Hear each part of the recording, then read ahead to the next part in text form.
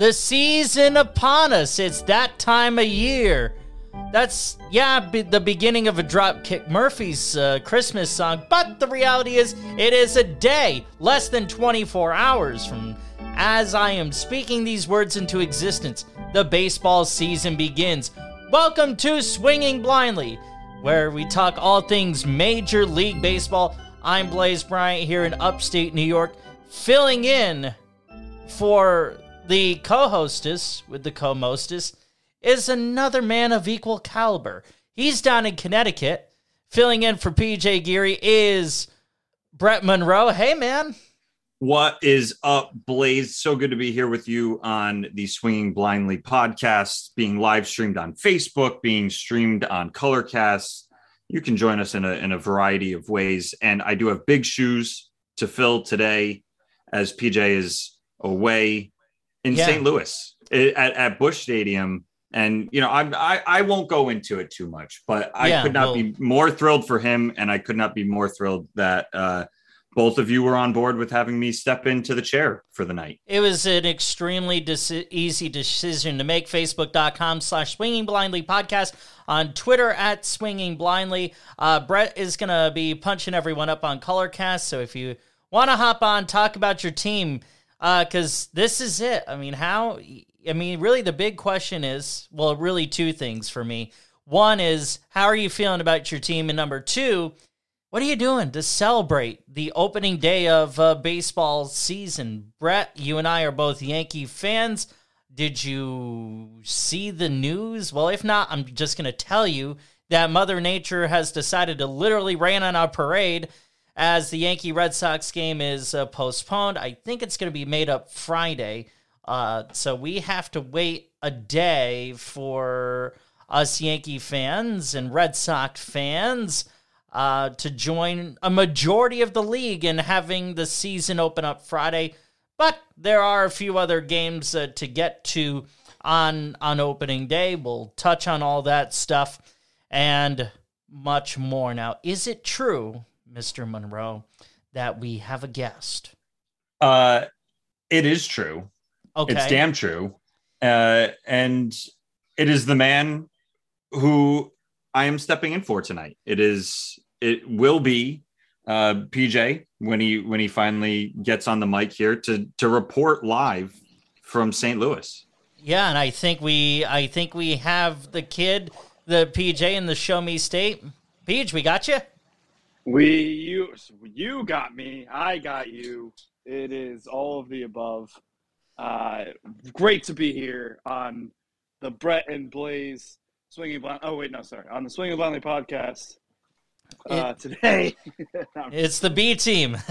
The B team is in for Peach, and I couldn't be any happier. That intro, if that intro is any indication, it seems I might get Wally pipped. But we will have to see what happens there. You're not going to get Wally pipped. I promise you that. Well, you know, you guys do sound great together, and it's really good to hear you on the other side this time. And I couldn't. I mean, I talked a little bit before I was welcomed back on as a guest. I couldn't be. It's incredible. Sun is shining now. Hope they're calling, and like in New York, they're calling for kind of on and off rain. But it appears that the Cardinals are going to get it. They're going to get it in, or going to be able to get it in at least. And it's wild. I cried a bunch of times. I've been told, I have a pen pal that I've been talking to, never met, who lives down here in St. Louis, and he's kind of going to be a guide if necessary.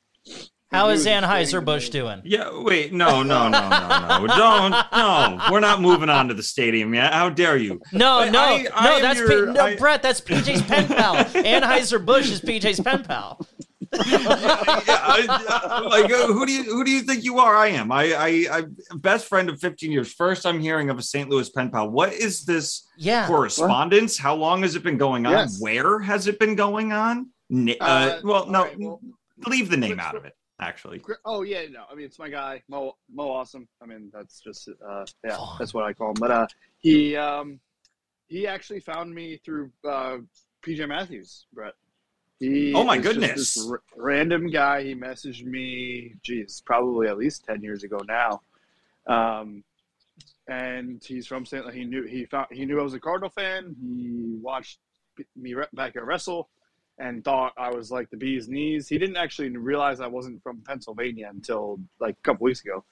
And yeah, I mean, we just talk Cardinals every now and then. And I told him, and he lives in the area, so I told him I was coming in. He's very excited, and I'm very excited to meet him. And I just, for whatever he said, he said he could be our tour guide if need be for whatever we need. And he was explaining to me how tomorrow, and he's not the only one to say this, but tomorrow, like where we're at, like I'm literally looking at Busch Stadium right now, and I still can't believe that I could say that from my hotel.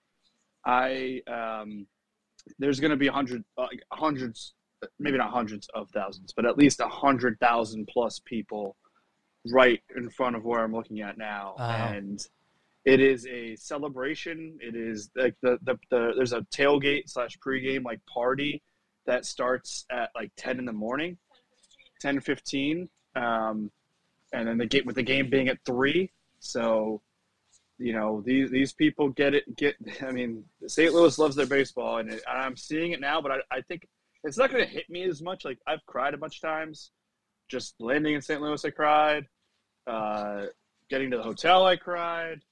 I cried a little bit in the car, in the Uber on the way to the hotel because we saw the arch and we saw, just a lot of tears so far, happy tears. And I can't imagine. There's a chance I'm just in shock for a lot of it for tomorrow. I still kind of am in shock, but guys, it's dream come true. And just on the topic, Blaze, I couldn't be more excited for this Cardinal team. They just, was there one more move I think they could have made? Sure. But the team as is won 17 straight games to end their season last year, obviously minus the wild card game that they lost on a walk-off home run. You're right. That was a team that nobody wanted to face in the playoffs. This is a team that's largely coming back and a little bit better. Jordan Hicks, the fireball throwing closer / reliever for a while, has just been named the 5th starter because that's what he came into the league to do. Guy throws wiffle balls at 102 miles an hour. They're going to ease him in. Like his first start will be 2 innings, and then he's going to go more and more. Couldn't be more excited about that because that was the one thing I kind of wish they had done was grab a 5th starter. But I am all for Hicks at least getting a shot at that role. The lineup is stacked. For those that don't know the Cardinals and their lineup, yeah, you could look at the Dodgers. You could look at I don't know, who else? Red Sox. I don't know. I can't think of any other top lineup. At Braves, I guess. Dodgers, Braves, Red Sox, whatever. Yeah. You can look at all those lineups and you see these stars and these names that you might recognize. The Cardinals have a bunch of guys that you don't know yet, but you will know them soon.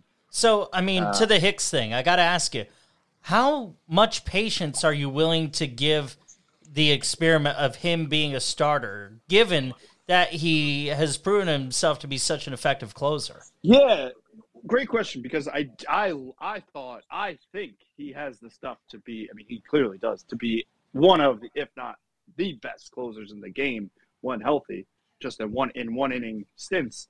But as I said, I mean, he came into the league he wants to be a starter. That's what he did in the minors. It's been a while since he's gone those lengths. I think, to your point, Blaze, I would give him 3 6-inning starts. That's fair. That, like once he can get into the 6-7 innings and we can have that data to see what he did in those starts, that's when I'll I think that's good enough, a good enough amount of data to say whether or not this is going to work or not. And and granted, some guys struggle out at the gate. Some phenom rookie pitchers don't do well in their. And I'm not calling him a phenom, but I'm willing to give him a little bit of a leash. But once that's going to be maybe 2 months into the season, and that gets to the point. I mean, you can't waste any games, but that gets to the point where we really can't just be losing games because we're trying to test out this guy. Right. And it's a gamble, no doubt about it. Oh, and gamble that I hope pays off. I mean, and then again to your point, how am I getting ready for opening day? I mean, I'm literally looking at the stadium right now. I will walk there amongst my people I go to these Mets games whenever the Cardinals are in New York, or whenever the last time they were in Yankee Stadium. I was at a game there with Brett actually, and you do see Cardinal fans in New York, like especially for the Met games. Definitely less for the Yankee games, but at the Met games, you're seeing a lot of Cardinal. Sure. And you give the whole "Let's go Cardinals." You get the thumbs up, you get the nod, whatever. It's everywhere here. I mean, just it is. This is Cardinals town, baseball town, and I don't think I'm going to fully grasp the nature of that until tomorrow. But this is the 10-year-old kid. Let's see, when did Jim Edmonds get? I think it was 01. Oh, wasn't it 01? Thank you. It was 01 or 02. I think it might have been March. I think it just recently passed. It might have been either March 02 or March 01. Yeah, it was right around there. So let's just say 10-year-old PJ, who fell in love with the birds and the bat, fell in love with this young guy named Pujols, who just so happens to be back and will be paraded on those trucks with the Clydesdales tomorrow. I can't explain to you guys how lucky, grateful, just overall blessed that I feel right now. It's incredible. It really is. And then the content coming out from it, I'll be sure to post some on the Swinging Blindly socials. The content coming out from it is probably going to be a lot of a grown man crying, but you guys are just going to have to deal with it. Brett, are you there? Yeah, the fact that it was so close to not happening is probably making the atmosphere even more incredible. We're getting the beginning of this season barely was looking more likely that it wasn't going to happen. So St. Louis must be ecstatic as a whole. Absolutely. The whole city.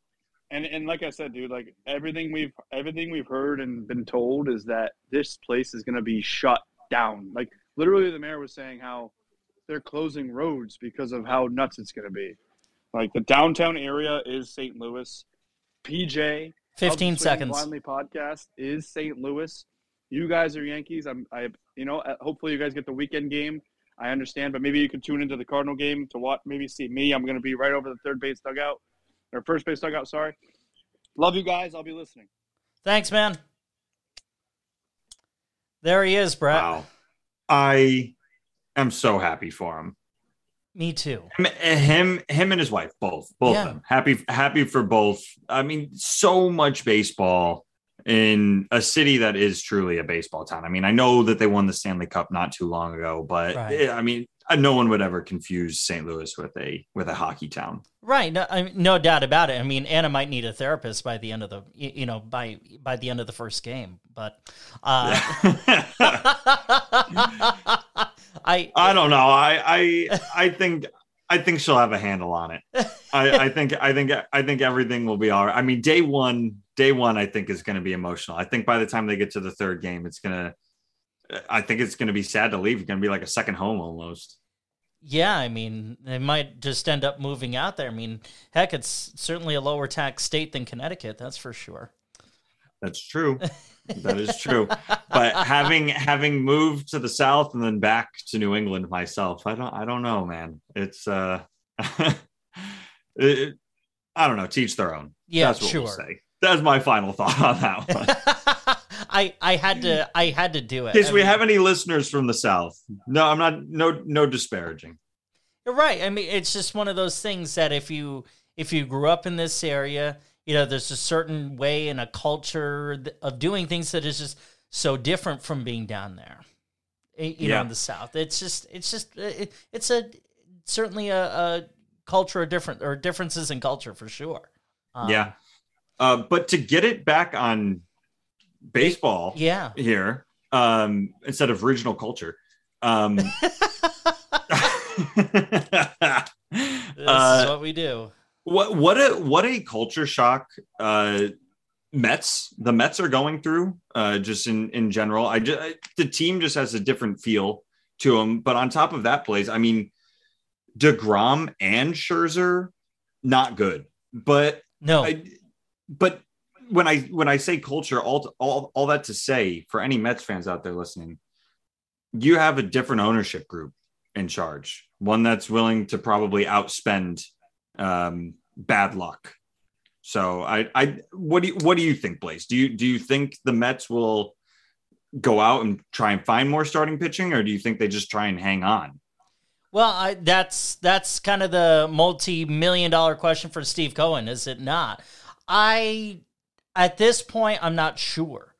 I don't know of any names or people that have been released that you could just go out there and pick up off the unemployment lines right now and just throw them into the rotation. DeGrom, you do have Dominic Smith, though. You do. Who, depending on what they do with Cano, I mean, who's more tradable of the two, Dom Smith or Robinson Cano? Robinson Cano's value right now is in the negatives, no doubt about it.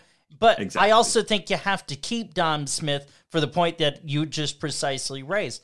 What's Cano? What are they going to do with Cano? Number one. And number two, what's Cano going to be? He's 40 years old, coming off of a year that he didn't perform because of his own play because of his own stupidity. So what is that going to look like? I think that the Mets right now went from having a lot of answers to a lot of questions. And I mean, the DeGrom injury looks like he's going to miss a couple of months. So we're looking at, 5 to 8 starts, let's say. I also thought Francisco Lindor made a very indisputably good point, which is, we need to score more runs for Jake because that's where his impact is truly sort of overseen, in that, yeah, he pitches these great games, but the win-loss record doesn't necessarily reflect it because of the run support. So that's really thing number one. Thing number two with Scherzer and the hamstring. Now, maybe, and I don't mean this, negatively and whatnot, Scherzer's definitely on hole 16 or 17 in his career. No question about it. 37 years old. Right. The problem is DeGrom is also 33.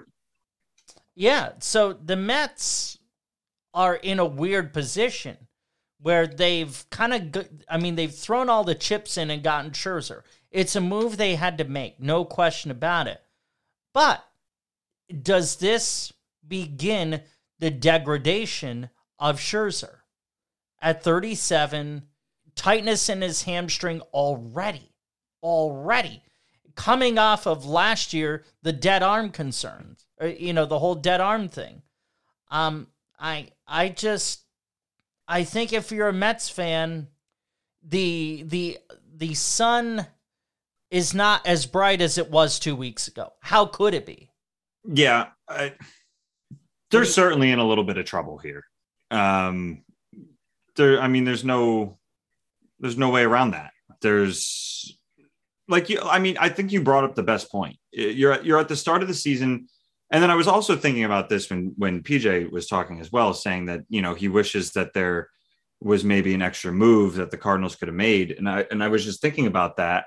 And I would think that's probably true about most teams in baseball, right? I as a Yankee fan, I certainly feel like they're one move away. The Mets certainly are one move away now. PJ feels that way about the Cardinals. I mean, a lot of teams. Who's the most complete team? Like, who on paper would you say, like, the Dodgers maybe are the most ready? I would say the Dodgers. But is their pitching staff the most ready too? No, most definitely. Yeah, just the lineup. Not. Just the lineup. Yeah, maybe they're every day 1 through 9, maybe, but I don't even know about that. I don't know if there is a most complete team. I guess we'll find out. I would say the Red Sox are a pretty damn complete team. Tampa Bay's a really damn complete team. Didn't Chris Sale just get injured though? Well, that's true. Yet another injury for Chris Sale. Yeah, but also too, like, how much of an impact really, when you boil down to brass tacks, how much of an impact has Chris Sale really had on the Red Sox in his career? Career, not very much because he's been hurt. Yeah, not much since the extension. That's certainly true. Tampa's good. Toronto's good. Oh, they're Toronto's I think, winning the division. Probably. And the fact that they play in Toronto might play into it, considering that players that play for American teams, when they go north of the border, if they're unvaccinated, will not be allowed to play in Canada as of right now. And you know what? Good for Canada. You figure at least one player per team. And I guess you would just hope that one of those players is not a star on your team, or else you will be without them for a 3 or 4 game series at some point. Yeah. And I think it was a couple of weeks ago when we were talking about the whole thing with New York and unvaccinated players. And then all of a sudden, the city, meaning New York City, decided to lift that for, let's just say, the athletes, performers. Yeah. Let's just say performers. Yeah. Because I think that's really what it was, for entertainers, performers. I mean, Canada's not doing that. And I was trying to make the point that it's imperative for every Yankee to be vaccinated, because you make 3 trips a year. You're going to be making 3 trips to Toronto this year. You best be able to take the field. Otherwise, you should not get paid. I mean, that was my feeling with the whole Kyrie Irving, not to bring it to basketball, but the point stands. If you're not able to play, you should not be paid. Plain and simple. Well, I would think, I mean, I don't know, the Major League Baseball Players Association is one of the strongest unions in the entire country. So if a player was unable to play in Toronto, I don't know if they would get paid or not. I would assume that they wouldn't. But who knows? I don't know how the union and grievances and all that and all of that stuff works. But I would hope that all the Yankees players are vaccinated. So I agree with you on that. But at the same time, we've never heard that any of them aren't. Right. I don't think any Yankee player has come out and publicly said that they are unvaccinated or oppose vaccines. There's only rumors and speculation that Aaron Judge is unvaccinated, but it's never been said. So I guess we won't find out until that first trip to Toronto. Right. That's kind of shitty. Yeah, and nor should the players be coming out and saying whether they're vaccinated or not. Really, it's none of our business. Agreed. I don't know why there's a little bit of an echo coming across. We'll have to square that up, whatever that is.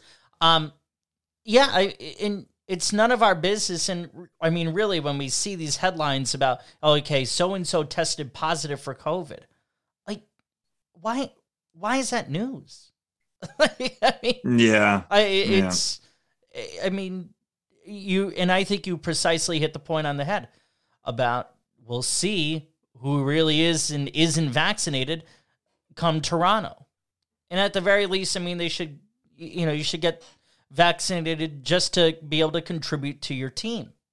At the very least, or unless there's a medical exemption that prohibits you from getting, and which in that case, entirely different story. Story. And also, to the best of my knowledge, and could be wrong, I don't believe any medical exemptions have been handed out, but I also don't know if it would have been disclosed anyway. And honestly, nor should it be. And nor should it be. But no one has said that. So we're in the dark as a whole. And I guess being an American League East team or a follower of an American League East team, it does impact those teams the most this year. And it, in some small way, depending on what these players' personal choices are, it could swing the division a little bit. No doubt. Toronto might end up with more of a home field advantage than they would have had in other seasons. So if the division only comes down to maybe 3 or 4 games, where they decided in Toronto. Yeah, that's a great point. And hey, you could make a case for any team except for Baltimore for winning the division this year. You really could. I mean, I would like to see what the Yankees do before making that track record, because they have all, based on last year, they are definitely better than last year. I've already been on this show and said that. And I agree. I guess I'd like to see how the first month goes before I say that they have a chance, because I would really, I strongly favor Tampa or Toronto to win the division this year. I'm with you on that. But yeah, I mean, the point I'm making is you can make a paper case right now for, like I said, yes, everyone but Baltimore. Right, you can make a paper case. I mean, and you know what? Hey, you and I are both Yankee fans. Let's touch on this. Or let me inside radio with you. Is there anyone on Colorcast that wants to come on before we track off and talk Yankees? We got some stuff in the chat. I've been trying to keep the phone away from me to dull the echo a little bit because I believe that's the source. Gotcha. Yeah, well, it's our low budget setup. What can I say? We're doing our best over here. Yeah. We do have someone in the chat. I'll send out a request. All right, and we'll see what happens. Sounds good. So while you're doing that, we'll talk Yankees, and I'm with you that I think we improved in quite a few ways. Josh Donaldson, I think is, if he's able to stay healthy, I think is going to be a wild card chip for the Yankees. I really do, because he can play an all-world third base and certainly can hit. I think also, too, Isaiah Kiner-Falefa, I don't want to underestimate how much of an upgrade I think this is, because he is versatile. He can be the emergency catcher if you need him to be, because he did catch for Texas at one point. And he can also play some outfield. Pitching to me, and I'm sure you agree too, is the biggest question mark. And I frankly have questions about every single person in the rotation. Is Garrett Cole going to be the proven ace? Is Luis Severino going to be able to bounce back? Is Jameson Taillon going to be able to carry the momentum that he had, toward the end of the season? Is Jordan Montgomery going to continue making incremental progress? And what's Nestor Cortez going to be? And is he going to be able to withstand a full season being in the rotation? I think those are all really good questions. So let me try and go one by one, starting from the top. Cole, I personally have no questions with Garrett Cole. I still believe he is the stud that the Yankees signed. Mm-hmm. Period. I don't think that there's a better pitcher that they could have signed or brought on to the team. And for anyone that says, Scherzer's injured. Severino, biggest question mark for me, because it kind of determines the rest of the rotation from here on out. Yep. If Severino can step up and be a true number two, kind of almost like a 1B rather than a 2, which is where he left off before all the injury. But let's put him in a solid 2 category. That would take the pressure off of Taillon, Montgomery, and Cortez, and I think it would allow all of them to possibly play above expectations. I really hope that Montgomery and Cortez continue to be consistent performers. I really like Cortez as kind of a tricky number 5. Yeah. Which is something that the Yankees have been missing. He's like a different flavor in the number 5, something that throws off the opposing hitters. And if the rotation were to run through, if you had Cortez one game and then you had to deal with Cole in the next game, those are 2 very different pitchers with very different game plans and approaches. So I actually really like the way that it could roll 1 through 5, but it's baseball, Blaze. So there's going to be an injury in there somewhere. No doubt about it. And where is it going to be? Or will there be multiple injuries? I mean, that's really, and I'm with you on that, 1,000%. I mean, and I'll come out and say this. I did not want the Yankees to bring in Scherzer because of the age. And now you're already seeing, some of the, not to sit here and hit the panic button already, on the Mets season, but clearly there is concern about Max Scherzer. The dead arm, now the hamstring. I mean, yeah. I'm You sorry. don't Trying to off I get the board you. here a little bit. Told you there was going to be a little bit of a learning curve. I'm not trying to leave you hanging here, but I get you. And you're doing a great job, yeah. brother, man. Yeah, You're doing awesome. there's definitely questions on the Mets, but we already talked about that. But there's a ton of questions on the Yankees. But Blaze, you brought up IKF. And I would like to highlight something that I found on Yankees Twitter, which can be a very dark place sometimes, full of terrible ideas and makes you wonder why they possibly think that they could run the team better than Brian Cashman. So I saw this one idea. Okay. In order to get DJ LeMahieu his at-bats this year, IKF should be a bench player.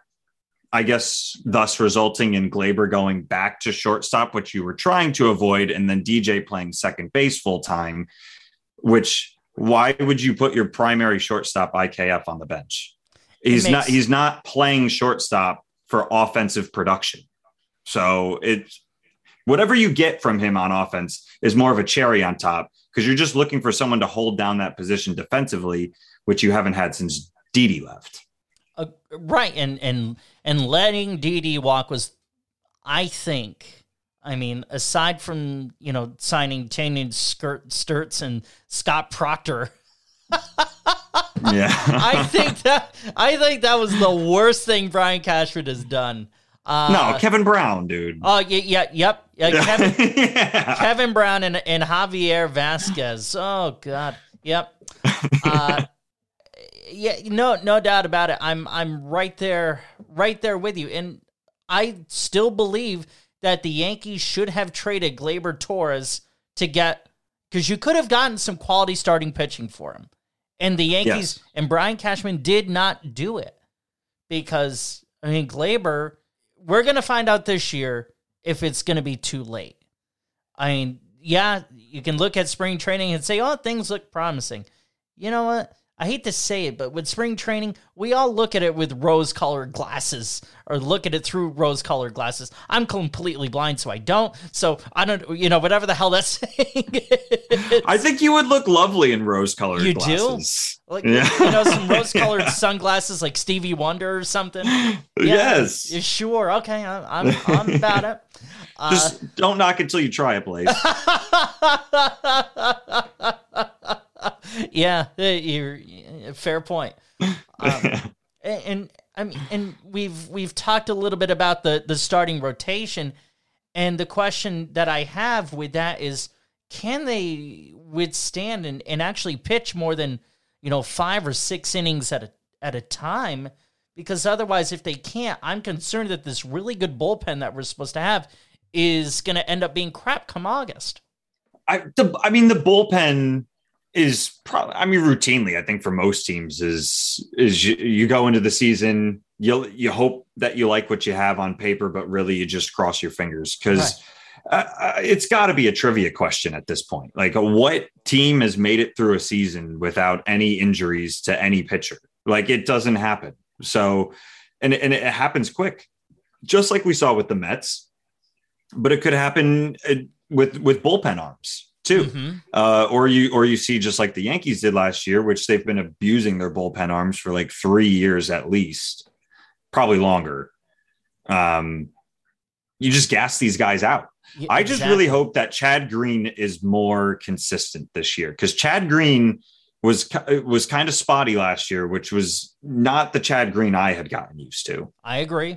And Chapman, I don't know, dude. Who knows anymore? Yeah. I don't know.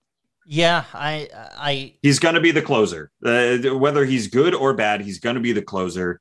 And yes, with Gleyber, after this season, he's either going to continue being a Yankee or they're probably going to have to move on for pennies on the dollar. Yeah, getting rid of Sanchez, that should have happened a while ago. I felt the Yankees were way too patient with a lazy ass pretty boy, which Gary Sanchez was to me. He was like this person that could do no wrong, but was so lazy. There was such a lack of accountability. It was like, parenting a bad kid almost. I'm happy to have moved on from Gary. I wasn't going to boo the guy while he was in pinstripes, and I hope he finds some form again. Maybe he just needed to get away from New York and the constant scrutiny, which just leads me to believe that he was never going to work here. So they made the right choice. They finally moved on, and they're probably better for it. And hopefully he is too. Yeah. And hey, if he ends up finding form in Minnesota and people say, oh, well, you know, the Yankees should have kept him. No. Yep. No. I agree with you on that one. His success it's not comparing apples to apples. You can't just take whatever's on his baseball card this year and say this is exactly what he would have done in New York. That's just not human nature. I mean, even though he's still playing baseball, he'd be playing baseball for two different teams. I mean, it'd be like going to work for UPS or FedEx. Like, you think there's not culture differences there? You think he might not perform better at one spot rather than the other, even though it's essentially similar jobs? Right. I mean, and honestly, if the Twins were smart, they would just make him a DH, because I don't care if he's playing for the Yankees or the Twins. Playing catcher is playing catcher. And he was very bad at the position of catcher. He was bad. He framed those pitches so nicely, Blaze. You should have seen it. He just, the way he made the ball just fit snugly outside the zone. It was, I don't know. It was just,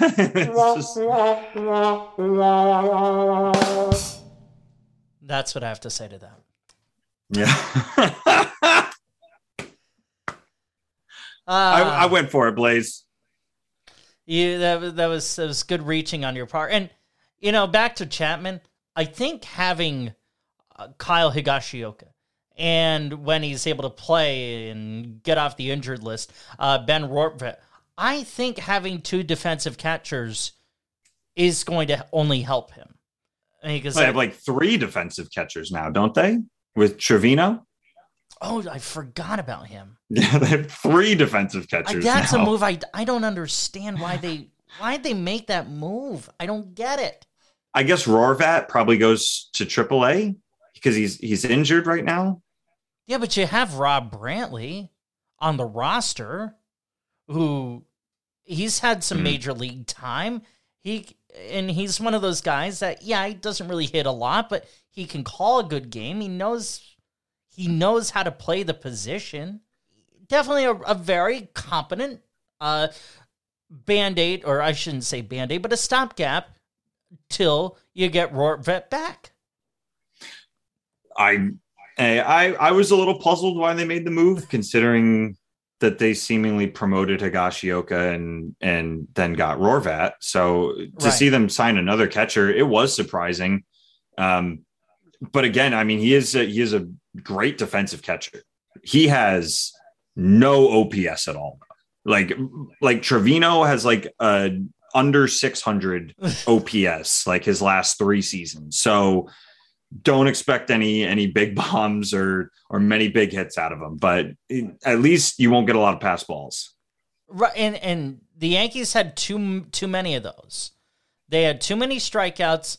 They had too many swings, or, too many instances where they didn't manufacture runs. They had too many pass balls.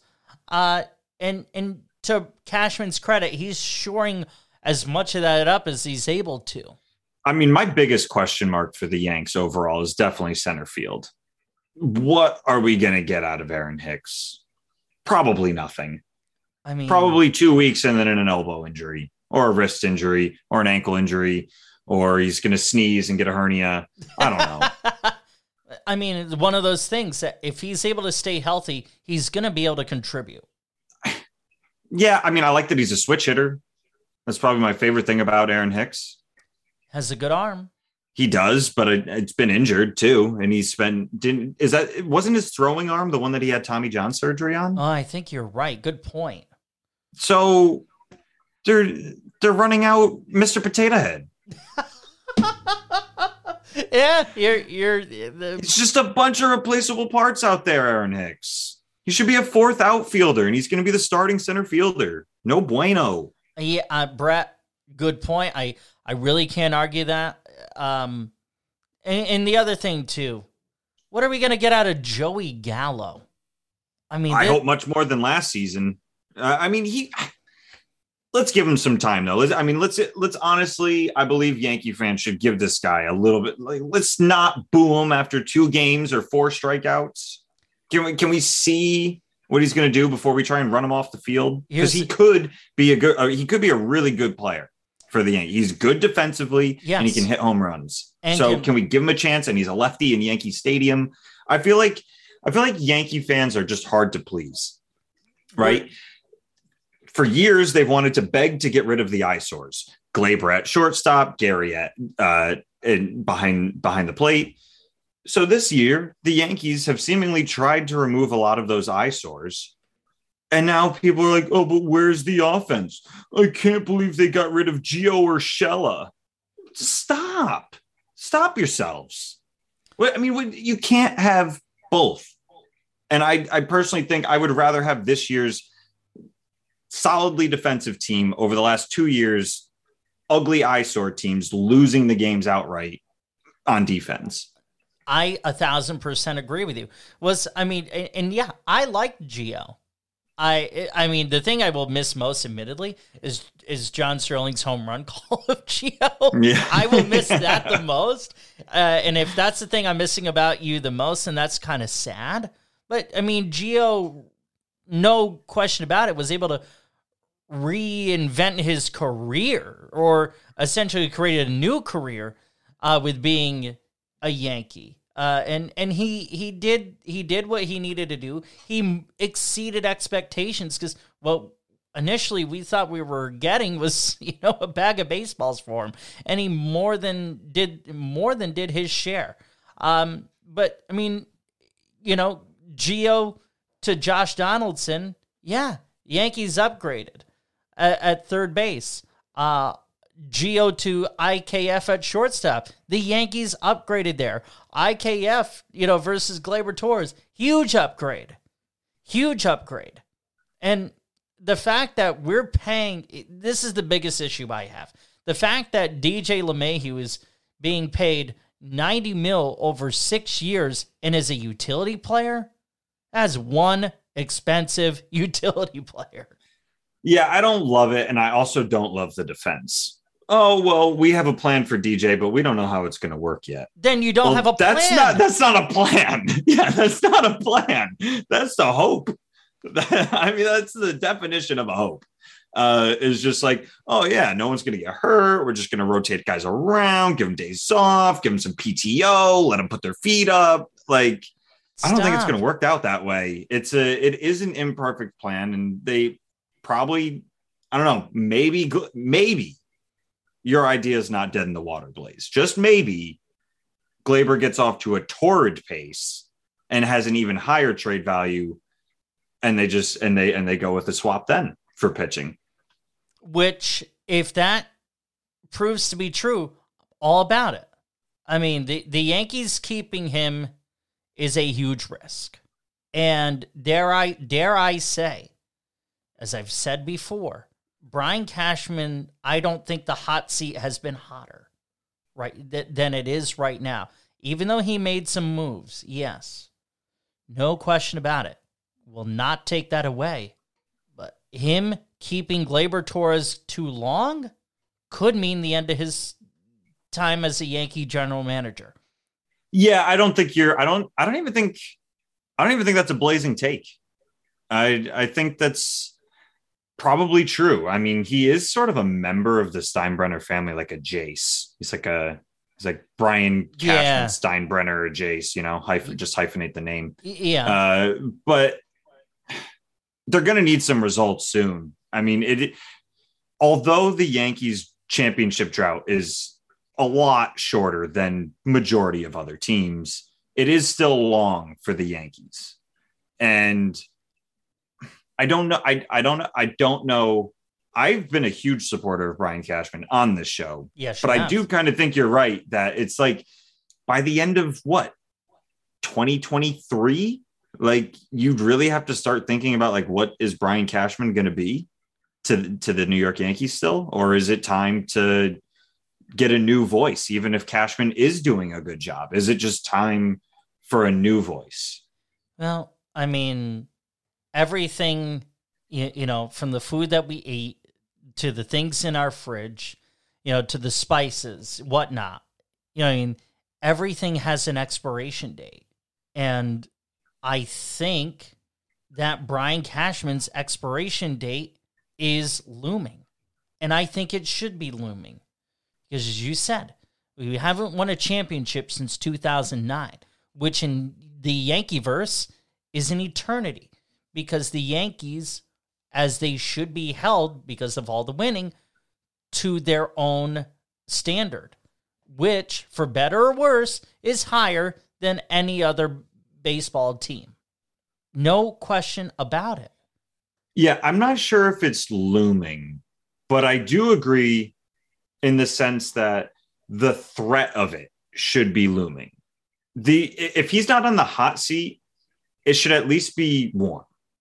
There should at least be some pressure to be like, look, you've had this job. You've done a lot of winning. The Yankees, in fact, have never been under 500 on Brian Cashman's watch. So, which is incredible. Incredible run. He's done a lot of winning. Probably should have won a few GM of the Year awards along the way, but he's the GM of the New York Yankees with the most resources. You're never going to get that award. I get it. I'm also a homer. But the threat of getting championship results, like if he does not get those, the threat of losing the job should at least seem present. And Brett, I actually think that the threat is there, because why would you make the moves that you've made if the threat of losing your job wasn't imminent? Because what do you mean by that? So what I mean by that is it almost seems like the philosophy, there's been a complete change in philosophy. Let's cut down on the strikeouts. Let's not try and hit the home run every time. Let's manufacture some runs, which, as you know, I've been saying the Yankees need to be doing more of this for years. I've been saying this. And you've heard me say it many times last year on the show. Yep. This is what the Yankees need to be doing, because that's what Tampa Bay does. And look at the success. That's what the Braves did. And look at that. That only brought them a World Series championship when they were viewed as massive underdogs to Houston with that incredible lineup. I mean, it's what brought Kansas City a world championship against the Mets in 2015 or 16, whenever the heck that. No, that was 15, because the Cubs won it in 16. Blaze, I sometimes think, and I do kind of agree in the sense that I think the Yankees got a little fascinated. I think they got a little like number crazy.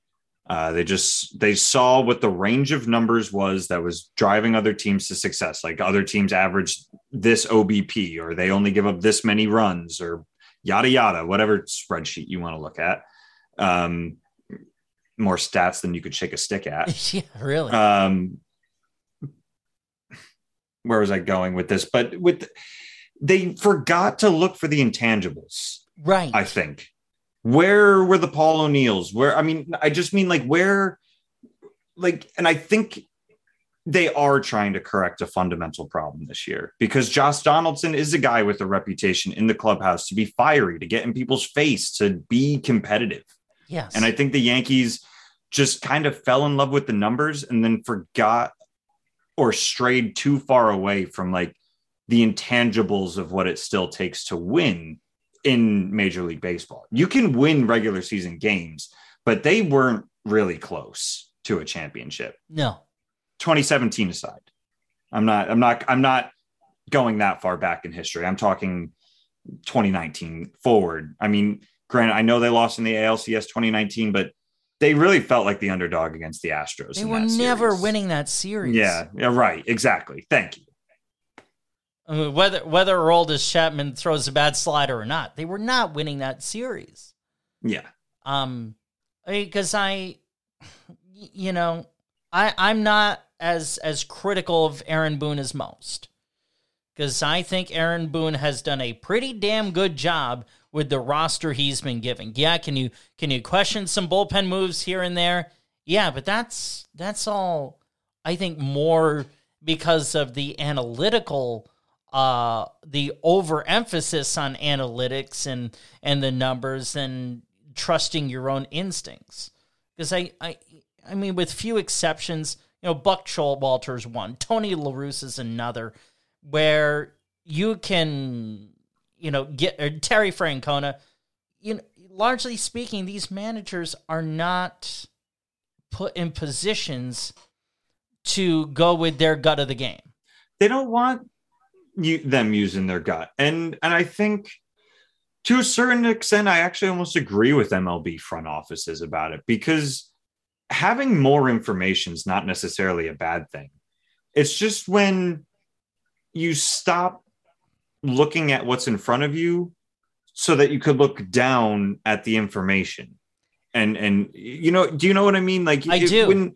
When you're not processing both sides and you're only heavily weighting one of them, I don't care if 9 out of 10 times Chad Green would come in this situation and get him out. And it's just like, let Aaron Boone is a person guy.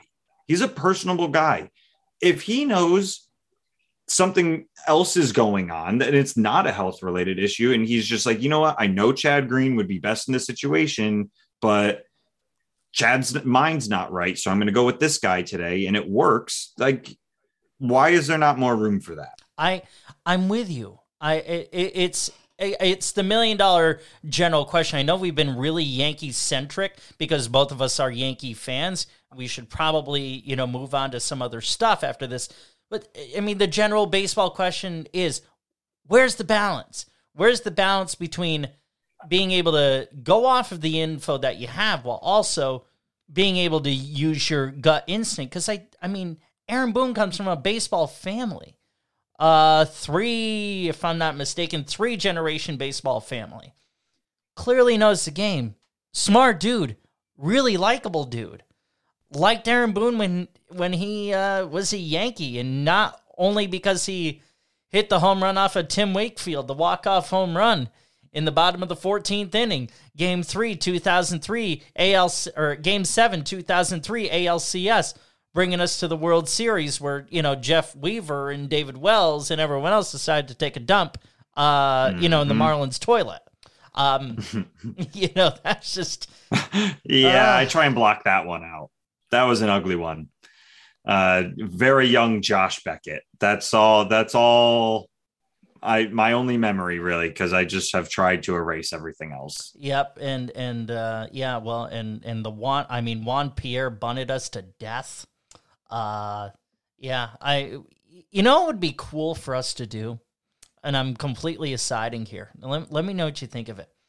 We should have, at some point, probably during the off season when we're doing these shows, we should have like a Yankees bracket of pain or something like that. Just something like to fill the time.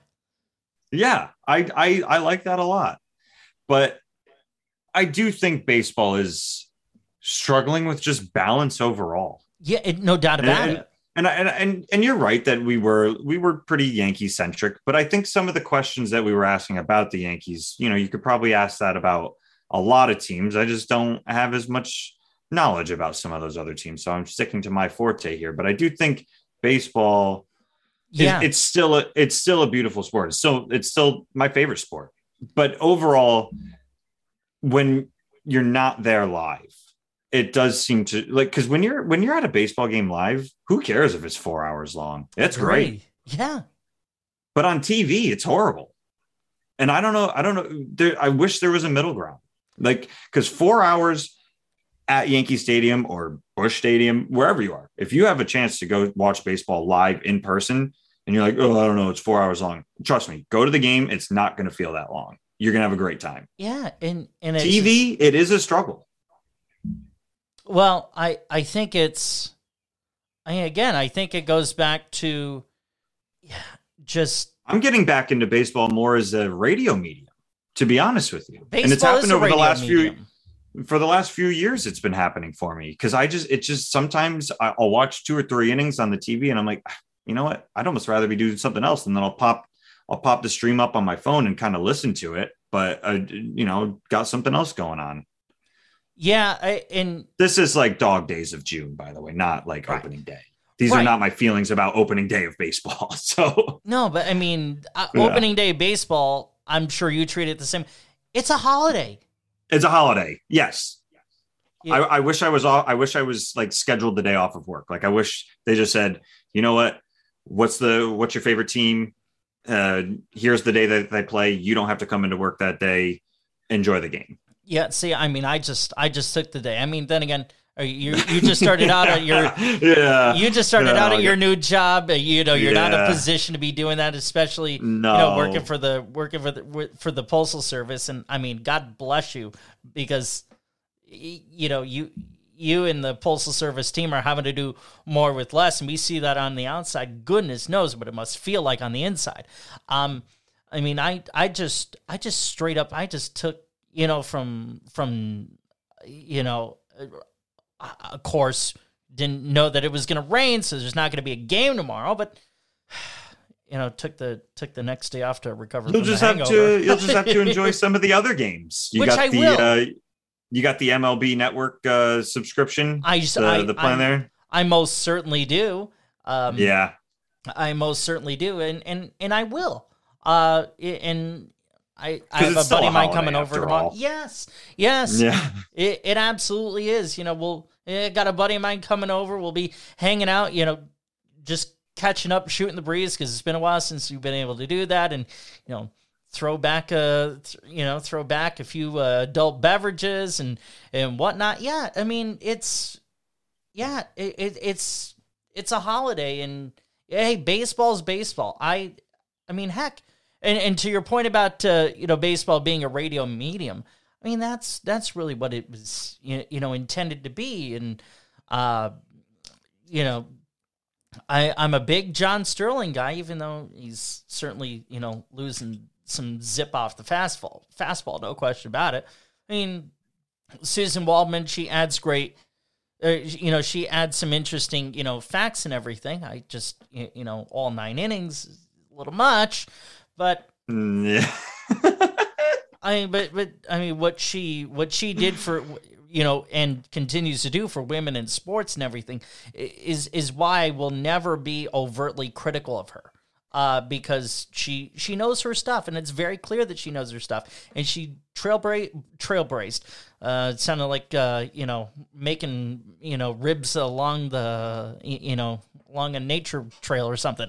She trailblazed a path for women in sports that at the time was very challenging, and she got through that, and she's succeeded and has made a damn good career for herself. Even if I'm not always tolerant to what she's to what she's saying. You have a very kind heart, Blaze. I don't have as much disdain for Susan as some other Yankee fans. Agree. But I never call for people's jobs, and I'm not doing it here. But maybe someone else should read the ads. I am I love it. The player interviews she does are great. Susan's a terrific reporter. Her manager interview was with Aaron Boone. They're good. Yeah, they're good. Yes, I agree. Her interviews with the play, like the on-field interviews with the players, and then talking with the coach is fine. Going around the league, giving score updates, not bad, honestly. But when it comes to the ad reads, sometimes a little rough. Yeah. And goodness knows, there's get a producer in there to read those ads, get someone. I mean, heck. I mean, I say what you want about John Sterling. No one does a better ad read than John Sterling. I mean, his voice is just so peanut butter. Yeah. What was that commercial he had last year? He was just naming off a bunch of groceries. It was wonderful. Did you ever see? There's a YouTube video. Speaking of broadcasts, random YouTube video of Vin Scully reading a grocery list. Did you ever? I bet that was the best read grocery list of all time. When we're done here. No. Rough. No, when we're done here, look it up. Okay. It's just fascinating. Because for a couple reasons. Hey, it's Vin Scully, and I mean, you hang on every syllable, not just every word, but every syllable. And just the randomness of the list. You definitely have to check it out. I mean, the guy that took over for Vin Scully, isn't he the new TV isn't he the new TV guy for Fox for the World Series? Is it? I thought so. I thought that's what I read. I may have missed. I mean, I'm just glad it's not Joe Buck. I'm so happy about that. I don't have the disdain for Joe Buck that everyone else does either. Really? I'm sorry. He's not like my go-to. I'm not gonna fall on the sword for Joe Buck, but he's not that bad. Or is there? I'd rather listen to Joe Buck than Al Michaels. That's interesting. Any day. I mean, Al Michaels. I'm sorry. He might the Miracle on Ice. That's great. All-time call. Legend. Put it in the Smithsonian. Let people go up and poke the button and play it on loop. I don't care. Yeah. But at this point in his career, he does not add that much to games. His Super Bowl, and they win the Super Bowl. Great, dude. Thanks. Makes it sound like you won preseason game 3. Yeah, he's at least Joe Buck has like some robust to him. Well, Joe Buck is like 50. I mean, Al Michaels has been he's a bit long in the tooth, and I mean, both he and Chris Collinsworth need to go. I'm done. I mean, there's a reason why you signed Mike Tirico to a lucrative contract. Get him in there. Tirico's good. Tirico's really good. I love Mike Tirico. I'm to this day, I'm still shocked ESPN let him go. I mean, hey, it's amazing. I would have thrown the bag at Mike Tirico. That's just, that's me. 1,000% agree. Wow. Okay. What a show we've had here. Yeah. You throw the bag at me for this one, Blaze. No, I'm kidding. No, I'm kidding. This was so much fun. Thank you for having me on all this time. Of course, man. I'm glad you were able to be here and co-host with me. I couldn't have done it without you, because it's because we haven't really had a lot of callers, and I get it. There's, if you look at the Colorcast platform, there's a lot sexier stuff that's happening than you and me. And it's just one of those things. It's okay, but I mean, the reality is, you can't sit here and talk to yourself for an hour straight. No, it's hard to sit here and talk and bloviate into a microphone for an hour. No. So it was really good to shoot some Yankees baseball with you, some baseball overall. I mean, it was Yankee centric. I agree, but we had the Cardinals on there with PJ. We had some Mets talk in there too. We talked the Mets before the Yankees. We did. And I did that on purpose to make sure that we didn't just talk about the Yankees. Well, I mean, and certainly in the baseball sphere, that's top story. Yeah. What's the Mets? What's that going to look like? I mean, before we sign off here, if you had to pick, your very early World Series game, who would it be, and who do you think is going to win it all? That's a great question. I think I'm going to go with Toronto versus the Dodgers, and I would have the Dodgers winning, but Toronto taking another huge step in development. Toronto and the Dodgers. Hey, that'd be fascinating. I think Toronto's lineup is legit, and they're young, and they're hungry, and they want to win. Yeah, and their pitching, they've really bolstered the pitching. Yeah, I mean, you have Jose Barrios for a whole year. Let's see what they get out of Gausman. Toronto's dangerous.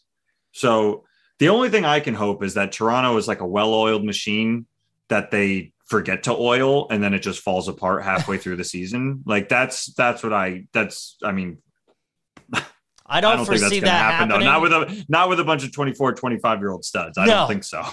No. They're primed to win, and I could see like a 2017 Yankees run from Toronto this year. Mm-hmm. I think they're definitely making the playoffs, and once they're there, who knows? Why couldn't they make a run to the World Series? Yeah. I think whoever comes out of the National League would win that one, though, depending on who it is. But Toronto with a massive step forward in development again. PJ's going to crucify me for this, but I think the Brewers make it to the World Series in the National League. That is a very complete team, an underrated complete team. I mean, look at that! Look at that pitching staff.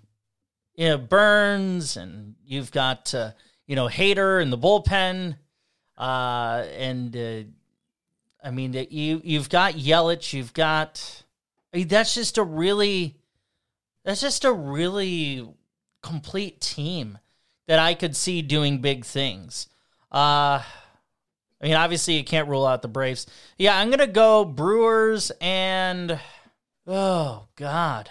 In the American League, I mean, there's a lot of competition in the American League.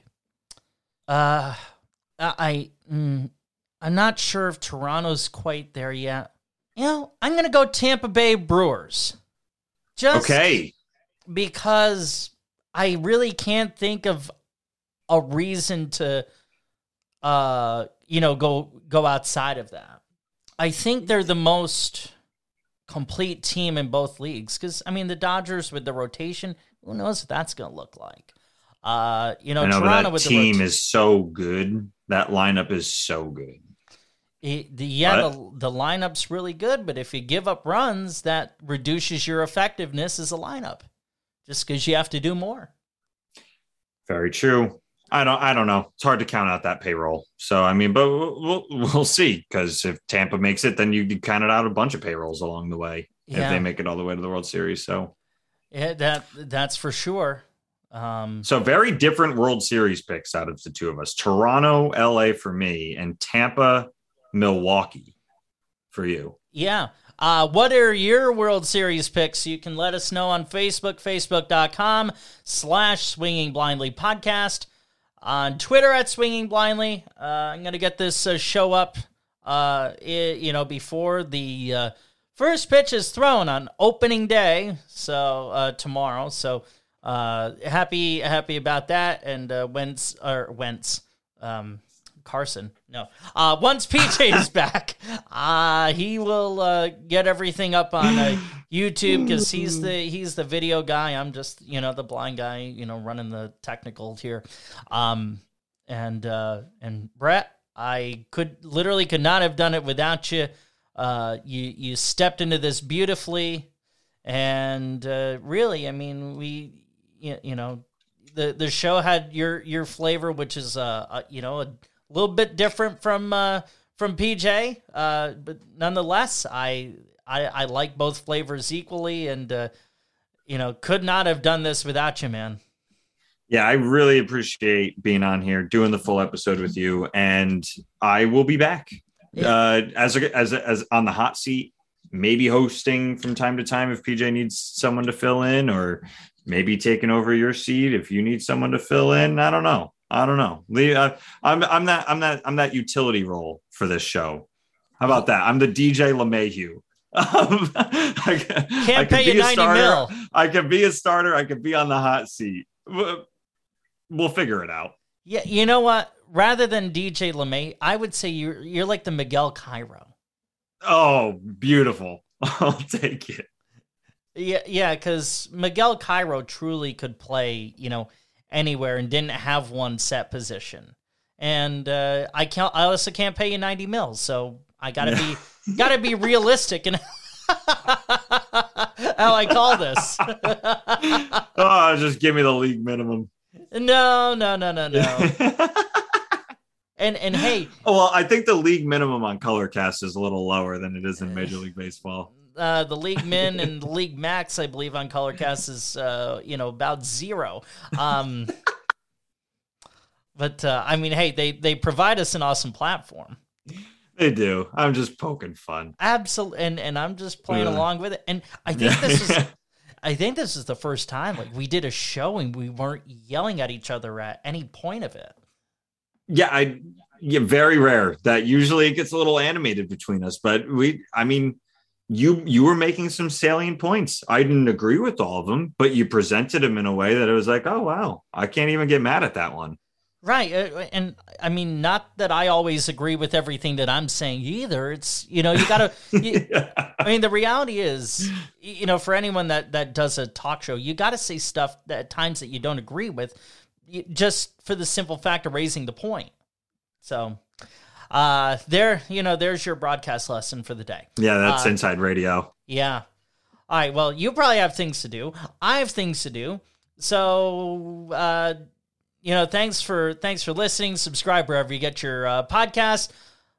This is Swinging Blindly Podcast. Again, Facebook.com/Swinging Blindly Podcast, on Twitter @Swinging Blindly. And Brett, is it safe to assume that you have the same amount of care where the ball lands as PJ and I do? Is that safe to assume? Absolutely 0.